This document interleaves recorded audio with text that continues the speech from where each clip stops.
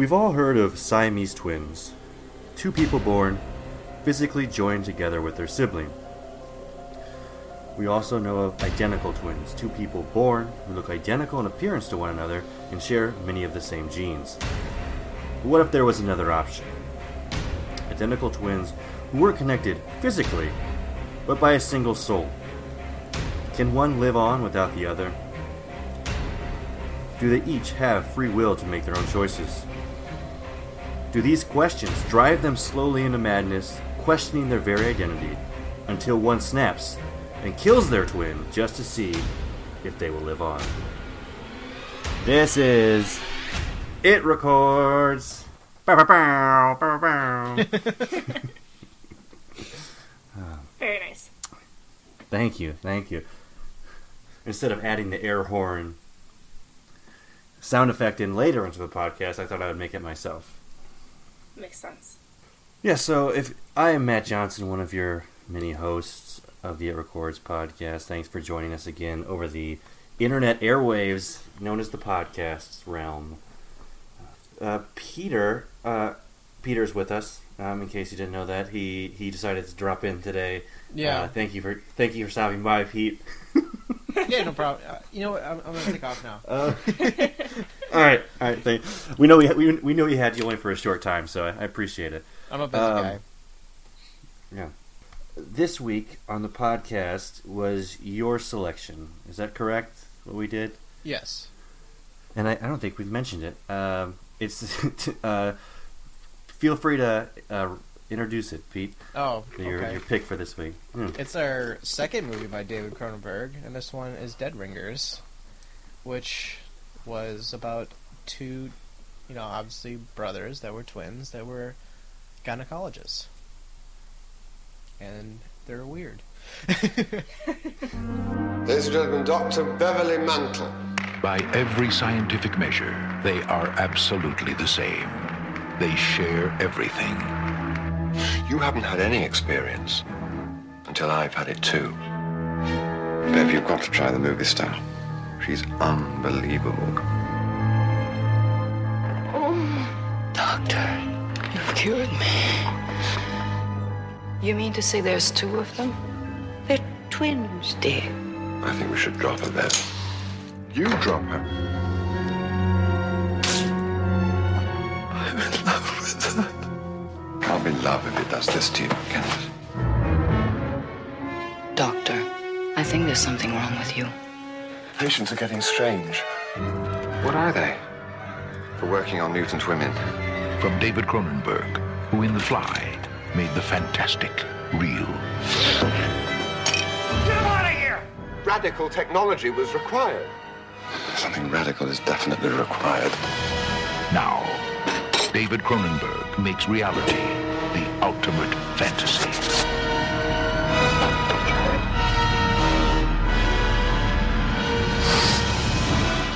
Dead Ringers. Separation can be a terrifying thing.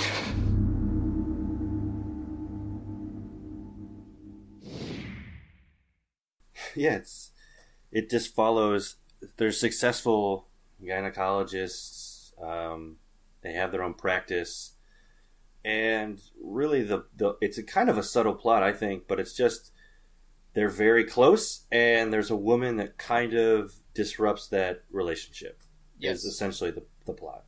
Yes. Right.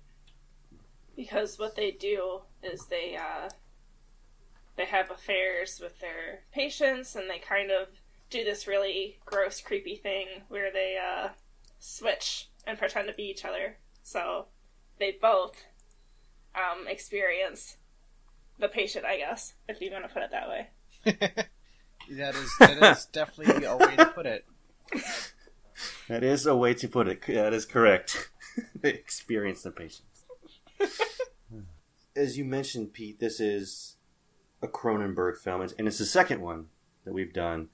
This is 88. This film came out, directed by Cronenberg. Also co-wrote this with Norm Schneider, I believe he wrote it. And the other one we did was The Fly, which is 2 years prior to this, 86, I believe. So they're pretty close in the timeline when they came out. Yes. And generally, I guess right now we can kind of pop into the horror significance, if you will, before we go into any like plot elements. But typically, I would say if you think of David Cronenberg on a horror podcast, it would fall under a body horror type movie. Yes, right. Definitely. He's usually synonymous with body horror. Yeah, because you have The Fly. What else we got? Videodrome. The Brood.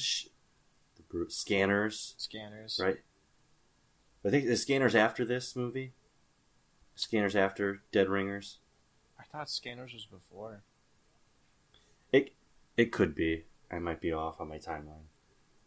I guess Dead Zone's not really like a body horror, but that's another horror of his. That's a fucking. I almost said Spielberg. What's his name? What?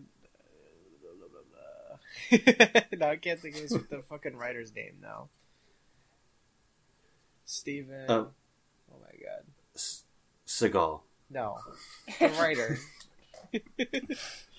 I'm not sure. He writes all the horror books. Oh, King. Thank Stephen you. King. My God. You're welcome. Could not remember his name. Yeah, I think The Dead Zone's a Stephen King story. Okay. And he adapted it into the big screen. He adapted it. Well, interesting segue then from you saying they adapted Dead Zone from a book. This is actually technically an adaptation in two ways. It was a book based. The book was called Twins, but it's also based off a true story, loosely based off a true story of actually two twins. Yeah, that was weird when I found that out. I was like, what? Like, how much of this is real? Right, and like, right? Were they actually like twin gynecologists too? Like, that's what I don't know. Was like, how much is actually based on reality? It seemed like I watched like a part interview about this movie with Cronenberg. I think that was his choice because he was trying to pick something like what's a way for these characters to be like removed from society, but like their way of like having relationships with women is very like processed, and it's like through work is like how they meet women because they don't know how to meet women in any other way because they're so like outcasts and so weird. Because you kind of get that and the little snippet in the beginning where they're just talking about like when they're playing with toys and doing like surgery, and then they're like, let's ask this girl in our neighborhood if they oh want my sex. God. Yeah, that was rough.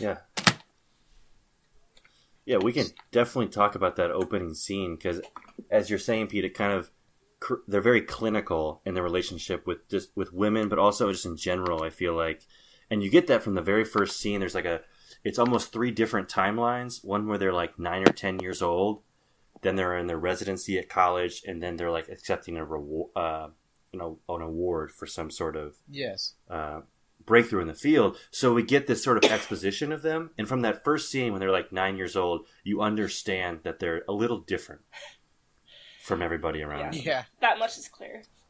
Bunch of weirdos. And it kind of parlays into them, like, you know, they're known at this point, like, you know, how many years later they're known for their kind of unconventional ways of doing things, right? Like, it seems to be like their claim to fame, and that nobody can tell them apart, and like they thrive off that. And yeah, their relationship is almost symbiotic. Just how they interact, a little creepy. Yeah. But from that first scene, I thought this movie would take a different direction, just based on the first shot we get is them as 9-year-olds, and they're like, humans, they have to internalize the water. They're talking about how fish reproduce is that a female fish lays eggs, and then in the water, the male fish can fertilize them, and humans have to internalize the water, is what they said, in order to have sex. And then they ask this 9-year-old if she wants to have sex in the bathtub with them, and she tells them to like, fuck off, freaks. I'll tell my mom or dad on you. and I knew I was in for a ride, but I thought this movie was going in a different direction. That it's kind of an abrupt start. Yeah, it was really out of left field almost. Mm-hmm. It was like kind of comedic, and then like the rest of the movie doesn't really have like a comedic tone at all. It's like very serious. I would say there's no other comedic moments at all in the movie after that point. At least Agreed. Not to my knowledge, or how I perceived them to be. Yeah, there weren't really many belly laughs, I thought, No. or any, No. to like break the tension that you might see in other horror films, such as like Us that we just did last, which has a lot of comedy to break the tension. There really wasn't that in this film. This wasn't that type of movie at all. Before we get a little further into plot, do you want to hear some creepy headline? Always. Pete, I was gonna ask. It's not a joke. I was gonna ask. I would love to hear a creepy headline. I would stop the podcast to hear the rest. Yes, please, just do the creepy headline. Okay, so I'm not going to give you the title, because the title I feel kind of gives it away. But I'll just start off. Twins Jennifer and June Gibbons became notorious in the 80s when they carried out a 2-woman crime spree at age 18 that resulted in both sisters being declared psychopaths and sent to England's most famous high-security hospital for the criminally insane. However, they already had plenty of experience being creepy before that. As kids, they were known as the Silent Twins because they refused to speak to anyone but each other, and even then they used their own secret language that no one else could understand. Born to Barbadian parents and raised in Wales, Jennifer and June refused to read or write in school, but at home it was the opposite. They read vicariously and filled dozens of diaries with writing, including full novels with the names like Pepsi Cola Addict and Discomania. Like all children, they liked to play games, but rather than settling for Barbies or Monopoly, they had bizarre rituals where they decided which one would wake up in the morning first or which one would breathe first, and the one who wasn't allowed to do anything until the first one did so. Their relationship was complicated. On one hand, they were best friends. On the other, they occasionally tried to kill each other. Jennifer tried to strangle June with a cord of a radio, and June responded by throwing Jennifer off a bridge. Holy shit. Their odd behavior escalated as they grew older and turned to petty theft and arson. It was at that point that their parents realized that there might be something wrong with their girls and agreed to have them committed, and then if they hadn't, the authorities probably would have insisted. It was toward the end of their 14-year-old stay at Broadmere Hospital that the twins would pull off their magnum opus. One day, they told their only friend, journalist Marjorie Wallace, author of their biography, published years earlier, that one of them wouldn't make it out of the hospital alive. Jennifer just looked at Wallace and said, "I'm going to die. We've decided." You see, the twins had realized that they would never be free or normal as long as they were both alive. And so, according to Wallace, and later interviews by a reformed June, Jennifer agreed to be the one to die. And what do you know? On the day that they were being transferred to a lower security hospital, Jennifer suddenly passed away from a rare heart problem that was never fully explained. As predicted, June became considerably less creepy after she stopped being a twin, and today she lives a quiet life with her family, but somehow it just makes all of this even weirder. That's a fantastic headline for this. It's pretty crazy because I feel like, and that's a true creepy headline and a true story. It kind of, I feel like, the movie. Quite a bit, yeah, and how these characters interact with one another. And you know what's funny? I picked Yeah, this that one is at random. I picked it at random. I didn't even read it beforehand. Really? The first one I was going to read, I like briefly skimmed it and it sounded really good, and then it was like 5 really creepy ones, and then then I went down to it was called the Silent Twins that are creepier than the Shining Girls. So I was just like, That's a good title. I'll read that one. And then as I was reading it, I was like, this is a good choice. Oh yeah. Yeah, it's Yeah, it's a great choice. It's the struggle these Beverly and Elliot had in the film. Exactly. Which Beverly and Elliot Mantle are the two twins in this film. Dead Ringers, by the way. Both played by Jeremy Irons. Played the same character. Who, like, I feel like I haven't seen like a lot of them. Like, I know he's Alfred Pennyworth in like kind of like in the DC movies recently, but like I feel like I haven't seen him around. Like, I feel like I used to see him a lot in like the 90s. I think he was big in the 90s, maybe early 2000s. Did a lot of Shakespearean work. I know that. So, like, a trained Shakespearean actor. And he was recently in the film Red Sparrow with Jennifer Lawrence about the spies. Okay. He was in that. And I hadn't really seen a lot of things he's been in. I'm not generally drawn to Jeremy Irons, but I know of him. I will say, after watching Dead Ringers, I had a new appreciation for Jeremy Irons actors, because I thought he did a great job of making them feel that each one of these characters, I mean, it's him both times, but they had very distinct personalities, and it wasn't overdone. It wasn't like one had tattoos and wore a handkerchief around his head, and the other one was like the books, but yeah, it was very. Well, that was the thing. It's like, they had distinctive personalities, but I think they, made it a point to make it difficult to distinguish the two. So I was pretty confused a good amount of the time. Too. Not knowing which one was speaking, which one was being in the other's place. Very confusing. Some trivia for you guys about him is that at first he had 2 separate dressing rooms for each character of like who he wanted to be, and then he decided against it, that he would mix all the wardrobe together because it's like he wants people to be confused. And then how he would tell the difference was like subtle differences that he would do with his appearance, and that one character he would like put the weight of his body weight on his heel when he's playing one character, and then when he's doing the other character, he put his weight on the front of his feet to kind of like internalize how to keep track of who he was playing. And I'm like, oh wow, that's really like specific. Yeah, and like I guess would help like remember for yourself who you're playing. That's next level stuff. Yeah.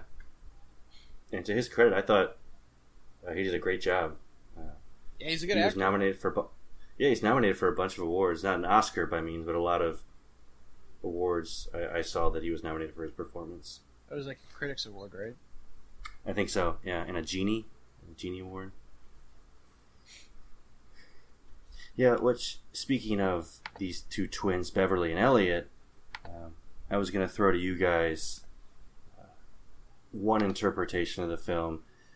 One big idea, I think, is what David Cronenberg does with his horror films is he uses body horror a lot, and it's a way of basically manifesting our internal struggles or like what's going on in our heads and create and manifest them into our striving to be better. It becomes body horror, i.e. like The Fly.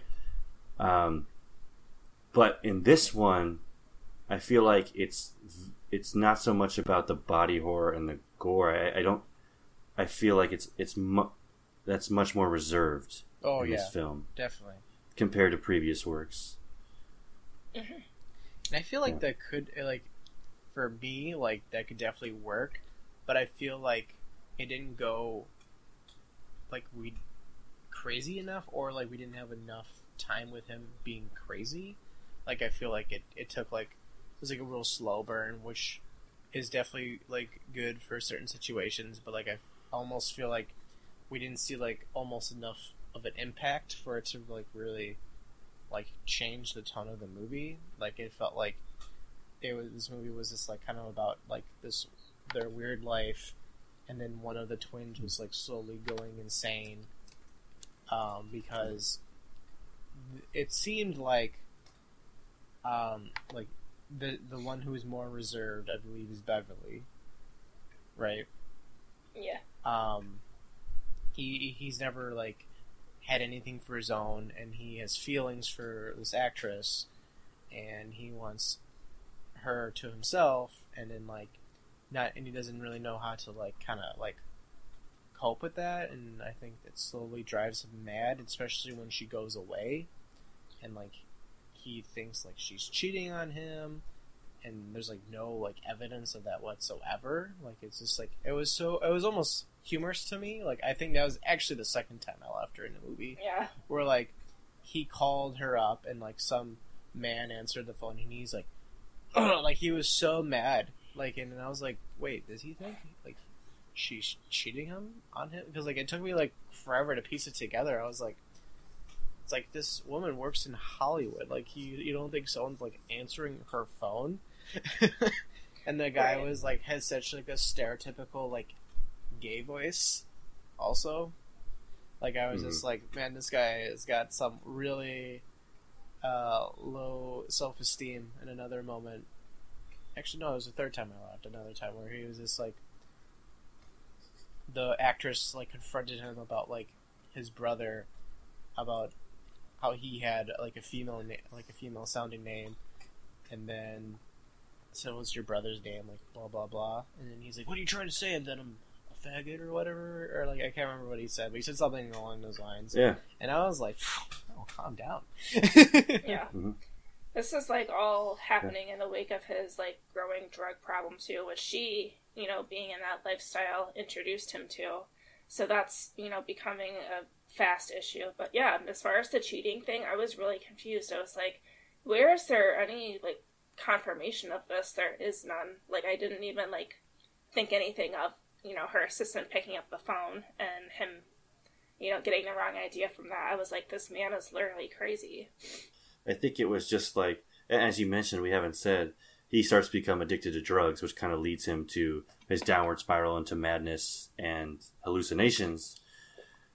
But I think Claire, which is the woman's name who kind of comes between them, Beverly starts to have feelings for her, which like is a break from the rhythm of Beverly and Elliot, who have been so in sync together, and it just kind of throws them off their course of what they're used to, that it really throws him into a spiral. And I would posit, and you guys can jump in at any time, as an interpretation of the film. Pete, you mentioned that when he says, what, am I gay or something? Because he has a girl's name, Beverly, Yeah. and whatnot, is that the twins are two identical twins, but they share the same soul in the sense that they counterbalance each other, where they need to be in that rhythm, and when they're not, when one wants something else, it kind of throws them into madness because now they're not, the soul is kind of in disconnect. And Elliot represents like the male perspective, and Beverly is the female perspective.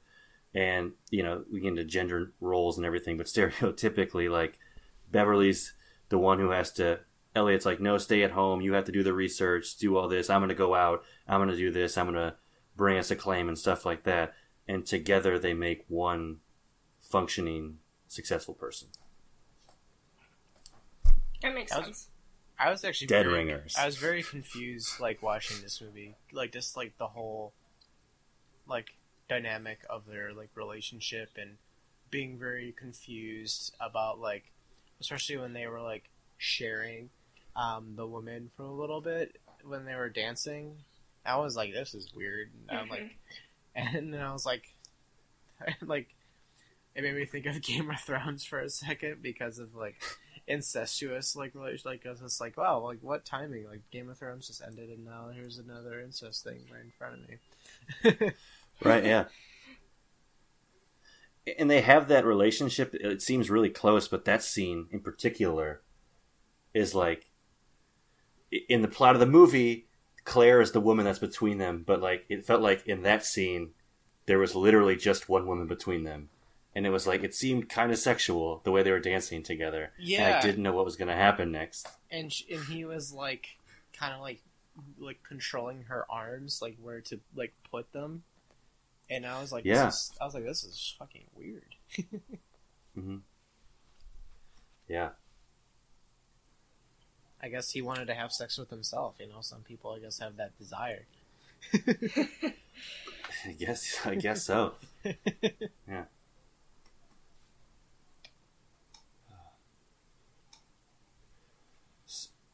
So Beverly starts to go into madness because Claire, the woman he's in love with goes away for a week for a movie because she's an actress. She's a Hollywood actress. Wait, that was supposed to be a week? I thought. Oh no, I'm sorry. She did say it was X amount of weeks, which I think came out to like 2 or 3 months. Okay, yeah, roughly 2 or 3 months. A super long time. I was like, wait, he had that downward spiral in a week? Man, he like just what a basket case! Like shambles. Yeah, he went downhill real quick. He starts to take different sorts of drugs that he becomes paranoid about Claire, but also has hallucinations that there's women with mutant genitalia, correct? Yeah. Isn't that his... that's why he devises these tools. Yeah, this is where it gets really weird. It's also like, I feel like it didn't get fully explored. Because like, I was just really confused, and I almost like, either we needed to see maybe what he was seeing, like, because I feel like that would have like gone with kind of Cronenberg's like style of like seeing these like hallucinations, or just like, I don't know, something kind of seemed to be missing for me. I think he nailed it. Where in Cronenberg style, if you're going to have this character have hallucinations of mutant genitalia, or he's having feelings that he's almost a Siamese twin with his brother, you'd expect to see it more in whether it's practical effects, because that's sort of his MO, and gore, but you don't really get that except for one scene. Yeah, it's a dream sequence, and it's only like for a second, where he's connected to his brother. Yeah, that was very Cronenberg, that scene was, but it was weird that that's all we had, and it kind of seemed like I was also like, right after I finished this movie, I was trying to like, I was still very confused of like what was happening, and I was trying to grasp like well, what are other people's thoughts on the movie? And there's not a whole lot of reviews on this movie on YouTube, which I was kind of surprised by, because I feel like Cronenberg is pretty popular amongst like horror fans, so I thought there would be something, and there was only like one with like more than 1,000 reviews, and like it seemed like it was filmed like 10 years ago because like the aspect ratio was so small. And he was trying to and he had a good point of saying that like Cronenberg had like at that time had 3 very distinct styles of his career. Like he had really early horror, like we're familiar with like pretty much anything before The Fly was like kind of sci-fi like horror that was like kind of like taking something from the 50s and kind of reinventing it into the 80s fashion. And then like I think this was like his first like transitional movie where it's like kind of horror but also not really, because like Cronenberg doesn't consider this a horror movie like himself, and it was like more of this like of someone who's an outcast, and then like he does a couple other movies that were kind of just like really different, and then he does like History of Violence like after that period, like he does like kind of like weirder like gangster flicks that are like he does like I think like in 2 other movies around that time that are like a similar fashion. So he has very distinct like filmmaking styles throughout his career. I agree, and I heard him say in an interview as well, he doesn't consider this a horror film. I would argue it falls under, instead of body horror, psychological horror. Yeah. Where in the subgenre of psychological horror, there's the madness or paranoia films like Psycho, where this kind of falls in that category. But he himself referenced it as conceptual sci-fi, is what the term he used to say. He worked on the premise of this film that what if identical twins existed, where we know that identical twins exist. But he's working on the framework of what if these were the first 2 identical twins? It was this new phenomenon.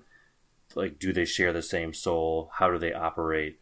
So he was working with that idea, where it's not so much like The Fly, where it's literally science is the driving plot that kind of creates this fly-like human. But it takes a premise we know and, I don't know, puts a new spin on it. Dead Ringers. Which is like a term, right? Like, that's an old-fashioned term. Dead ringer. Right, like he's a dead ringer for that person, yeah. So I like that title. I think it fits really well. Yeah, I think it's a great title because it's tongue in cheek, but it's relevant to to everything. Yeah. Well, the original working title was Twins because the book was called Twins, based on the brothers who also were drug addicts and who also were found dead together. So that follows the same plot line. Spoilers for the movie. Whoops.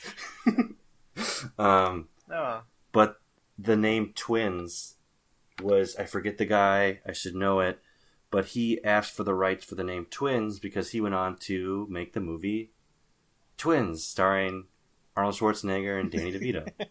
Right on. So Dead Ringers connected to this film. Wait, that's what the movie came out of? Like, of the book? Was the Arnold Schwarzenegger and Danny DeVito? No, sorry. The book, this movie, Dead Ringers, is based off the book. The book's title is Twins. Yes. So the working title of this film was Twins, but this guy came in and said, I want that title for my film. Oh, gotcha. So he bought the rights to Twins. Okay. And they went with Dead Ringers. Okay, I thought you were saying that someone else also, like, adapted the book and, like, it turned into Twins, the movie with Arnold and Danny DeVito, and I was like, wait, what? Like, it has nothing to do with what I just saw.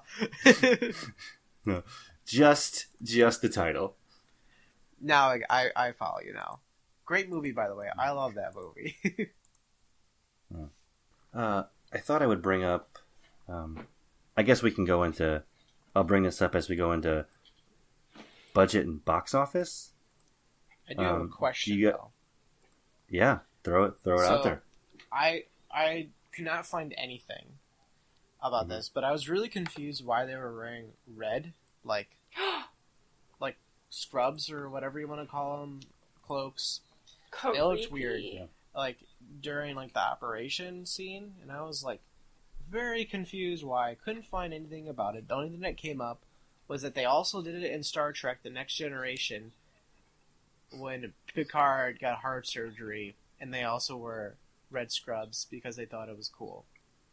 They took, and that's the only thing I could find about it.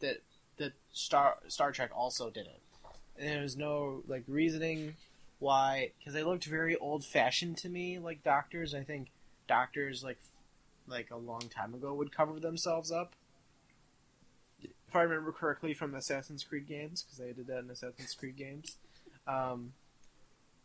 So, what are your thoughts on that? Yeah, I just thought it was really creepy. And I just also questioned it and then kind of forgot about it because a lot of other things happened that I wasn't really comfortable with. And Sure. yeah, I don't know. It just added overall to the uneasy feeling that I had watching it. And then, like, what actually happens in that scene when he, like, you know, attacks the person. Yeah. That's all. Yeah. I thought he was trying to have sex with her when I saw him like jump on her. I was like, what the fuck? That could be too. Yeah. Yeah.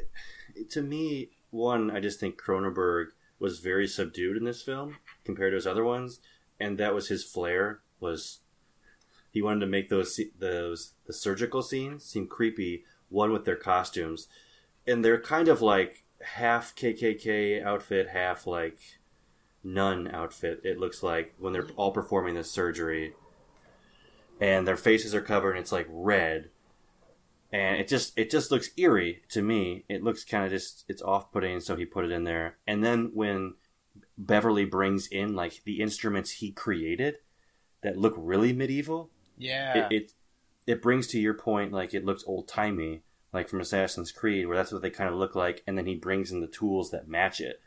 And it just made me feel super uncomfortable that, like, I don't know what he's going to do, but, like, my skin's crawling because I feel like he's going to...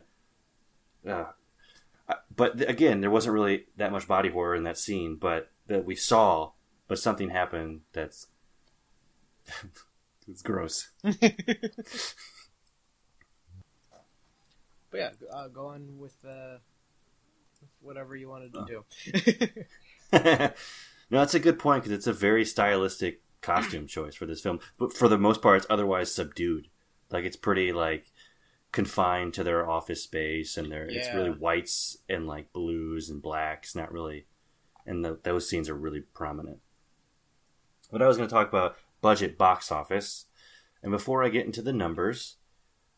This is a Canadian film. This is a Canada film. And I didn't do the full research, but I know we've done some Canadian films in this podcast that I don't know if you guys can name, but also that are actually pure Canadian films. I'll give you one. I don't think Black Christmas is a Canadian film, technically. That was all that I was going to say. Is it? I thought that was... Really, I'm surprised by that. I thought it was pure Canadian because I knew Bob Clark was Canadian.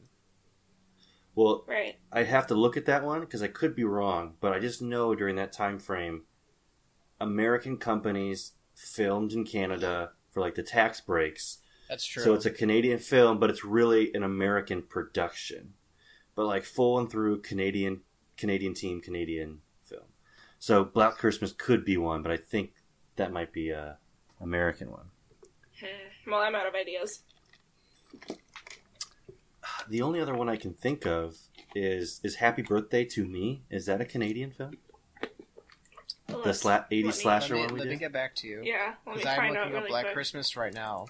I've seen a fast Perfect. Canadian film. And Black Christmas is a Canadian film. It is Canadian. Okay. You're right about Happy Birthday to Me, too. That is Canadian as well, I think. That is Canadian. But I'm going to guess The Fly isn't, even though No. Cronenberg directed it. Yeah, I feel that one feels like a bigger... I remember thinking... I think there was like a bigger studio attached to it. And I think... I can't remember what the studio is, but I like... I just had it up. I might as well look it up. Well, I just had it, actually, and I got away from my notes. It is American. It is American. The Fly. Oh, And well. it is blah blah blah. I can't. Oh my god! Tell me now. 20th Century It Fox. is 20. But see, that's interesting. That so is Dead Ringers. 2 years later. Dead Ringers is also Fox. Oh, yeah, 20th Century Fox. But then I'll throw that out there. Was this movie a success? I know the answer to that. Let's have Lindsay take a guess. What's the question? Was it a box office success? We're gonna go with, yes. It was not, actually. Well. $13 million budget, $8 million box office, total box office. So Yeah, it was a flop. But it came out in September of 88, and it was number one the weekend it came out. I thought that was an interesting fact. Okay. That is weird. That's weird that it was number one, but still flopped. Ultimately. Yeah. I think it number was... one the weekend it came out, at least. And I wish I knew what other movies came out around it, but I don't have that in front of me anymore. But yeah. I mean, yeah, it's not like we were there. I wonder what came out in September of 88. I wish I knew. Yeah, that's interesting. I think it was pretty well received critically, from what I read. Yeah, I think it's... And Rotten Tomatoes isn't the best meter, but I think it's like 80-something on there, and it did get nominated for a lot of awards. Chicago Film Critics Association, Jeremy Irons won Best Actor. It was nominated for, it looks like, 1, 2, 3, 4, 5, 6, at least 6 Genie Awards, and they won 5 of them, including Best Motion Picture, Best Direction. And it was nominated for the Los Angeles Film Critic, the National Society of Film Critics, New York Film Critics Circle. So, nominated and won several awards. It was only in theaters for 3 weeks. It must have done good the first week and then kind of plateaued. Yeah, because I'm at Box Office Mojo, Mm-hmm. and it looks like it was only so it started in September, and they left theaters in October 13th. Mm. So like it left the theaters quite quickly. Yeah. It's pretty rough. I wish I would give you a guide of what else came out that weekend, but that's probably too much to ask for. Well, it seems like you got Cronenberg behind this film.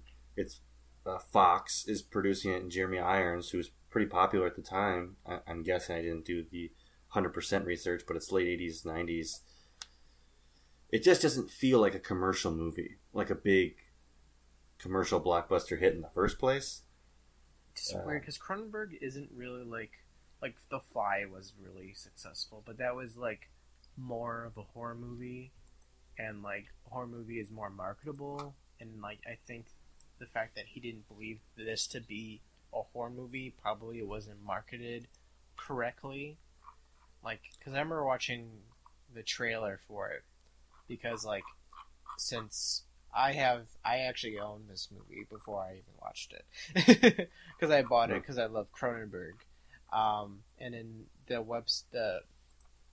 people that put it out, they like release trailers for each movie that they put that they remaster on their YouTube channel, and the trailer is so weird because it's like it kind of like presents it in a more scary way than it actually turns out to be.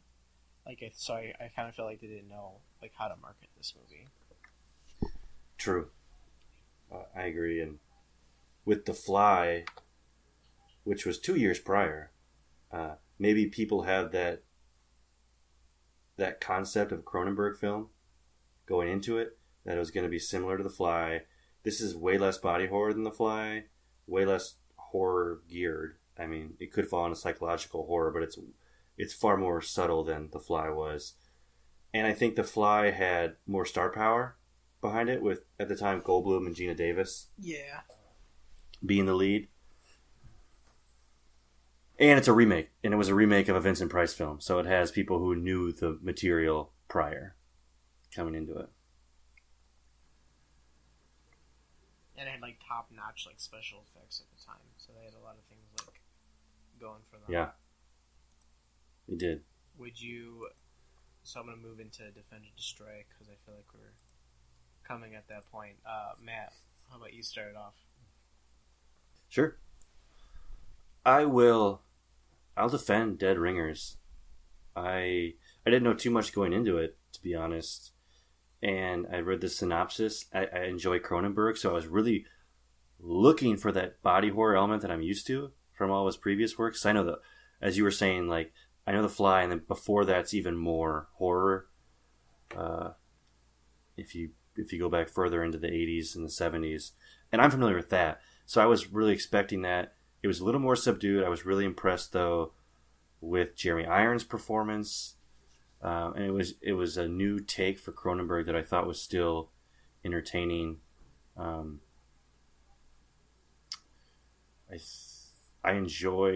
think as I ruminate on it more, I pick up on more elements that I find interesting in terms of the relationship really just between Beverly and Elliot that I think was impressive.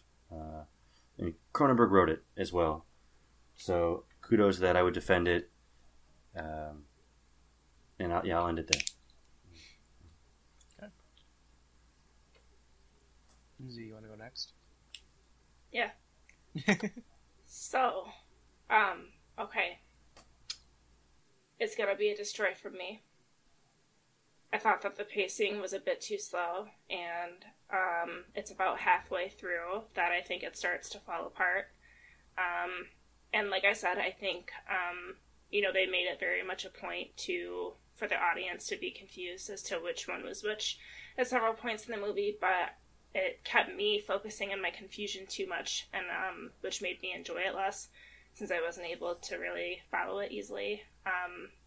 It was really creepy, so they did a good job there, but I feel like this is the stuff of nightmares for many women.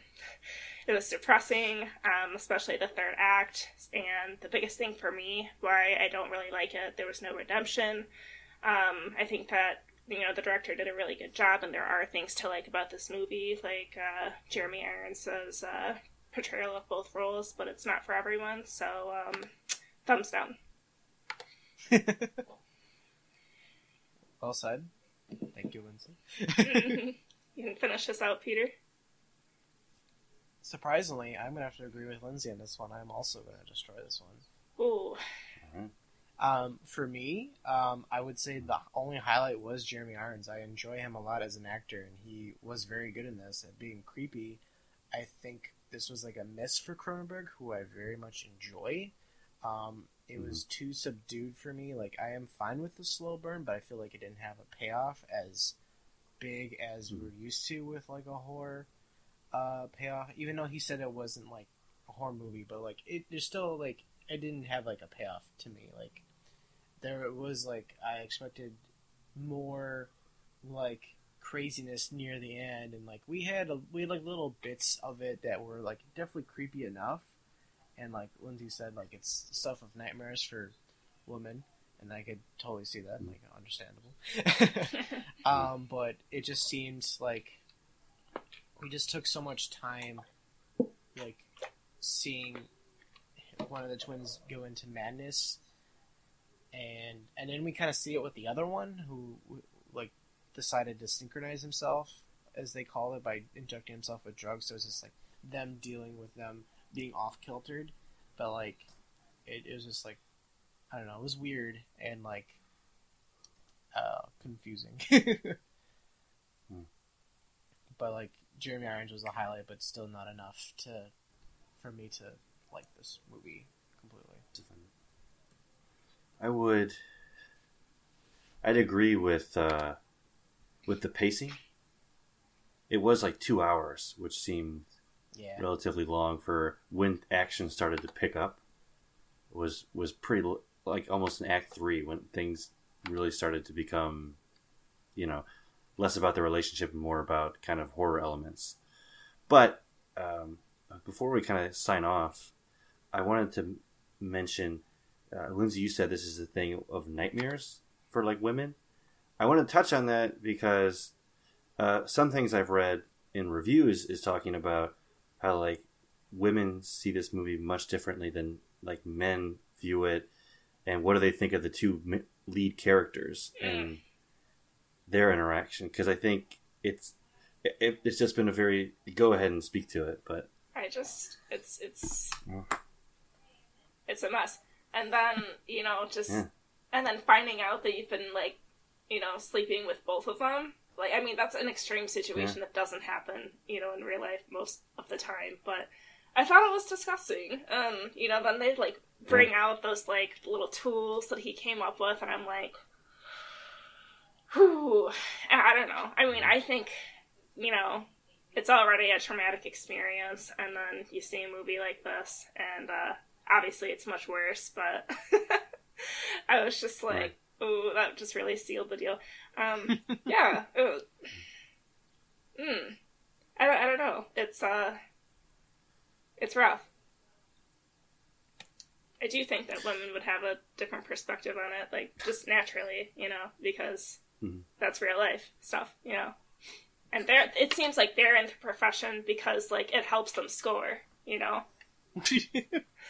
Mm-hmm.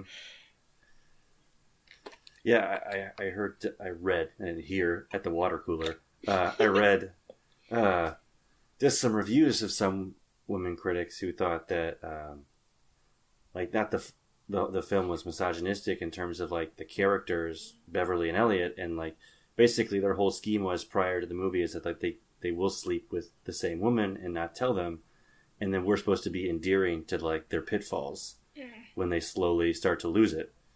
And also that, like, Claire would be like, oh, it's whatever, I love Beverly, but, like, why? Like, they're both terrible people, so... Yeah, they are. Like I said, there's no redemption. Yeah, there really isn't. They just kind of lose it at the end. Mm-hmm. I think that's what makes it confusing for me. Like, it just, like a lot of the characters' choices don't make sense between the two leads. Like, let's say Beverly was, like, it's like they're journeying through madness together, and then the woman actress is all around making poor decisions, I guess. Okay, well, if there's nothing else to say on the topic, that's 2 destroys and uno defend from the Upper Chords gang on Dead Ringers. If you want to check it out, it's on Amazon Prime. You can watch it there. I believe it's on Google Play, at least you can find it there. And I'm sure you can just buy the film somewhere pretty cheap on Amazon, a used copy of it. But it's been out for a while. So check out Dead Ringers. And no, never mind. I don't think it's in the Criterion channel, but it is in the Criterion collection. I think it is. But until next time, is it on the? Okay, so if you Maybe, I don't know. I'm making it up. yeah, if you have the Criterion channel, it might be in there to stream as well. But get at us on Facebook and the social media. If you have an episode idea that you'd like us to do, a movie or a mini episode idea, we'd love to hear from you. Subscribe to us on iTunes, leave a review. That helps us get more listeners. And we're on SoundCloud, iTunes, wherever you find us. But until next time, I'm gonna be comfortable in the shadows. I'm gonna be comfortable shining the light on your bullshit. Bye, everyone.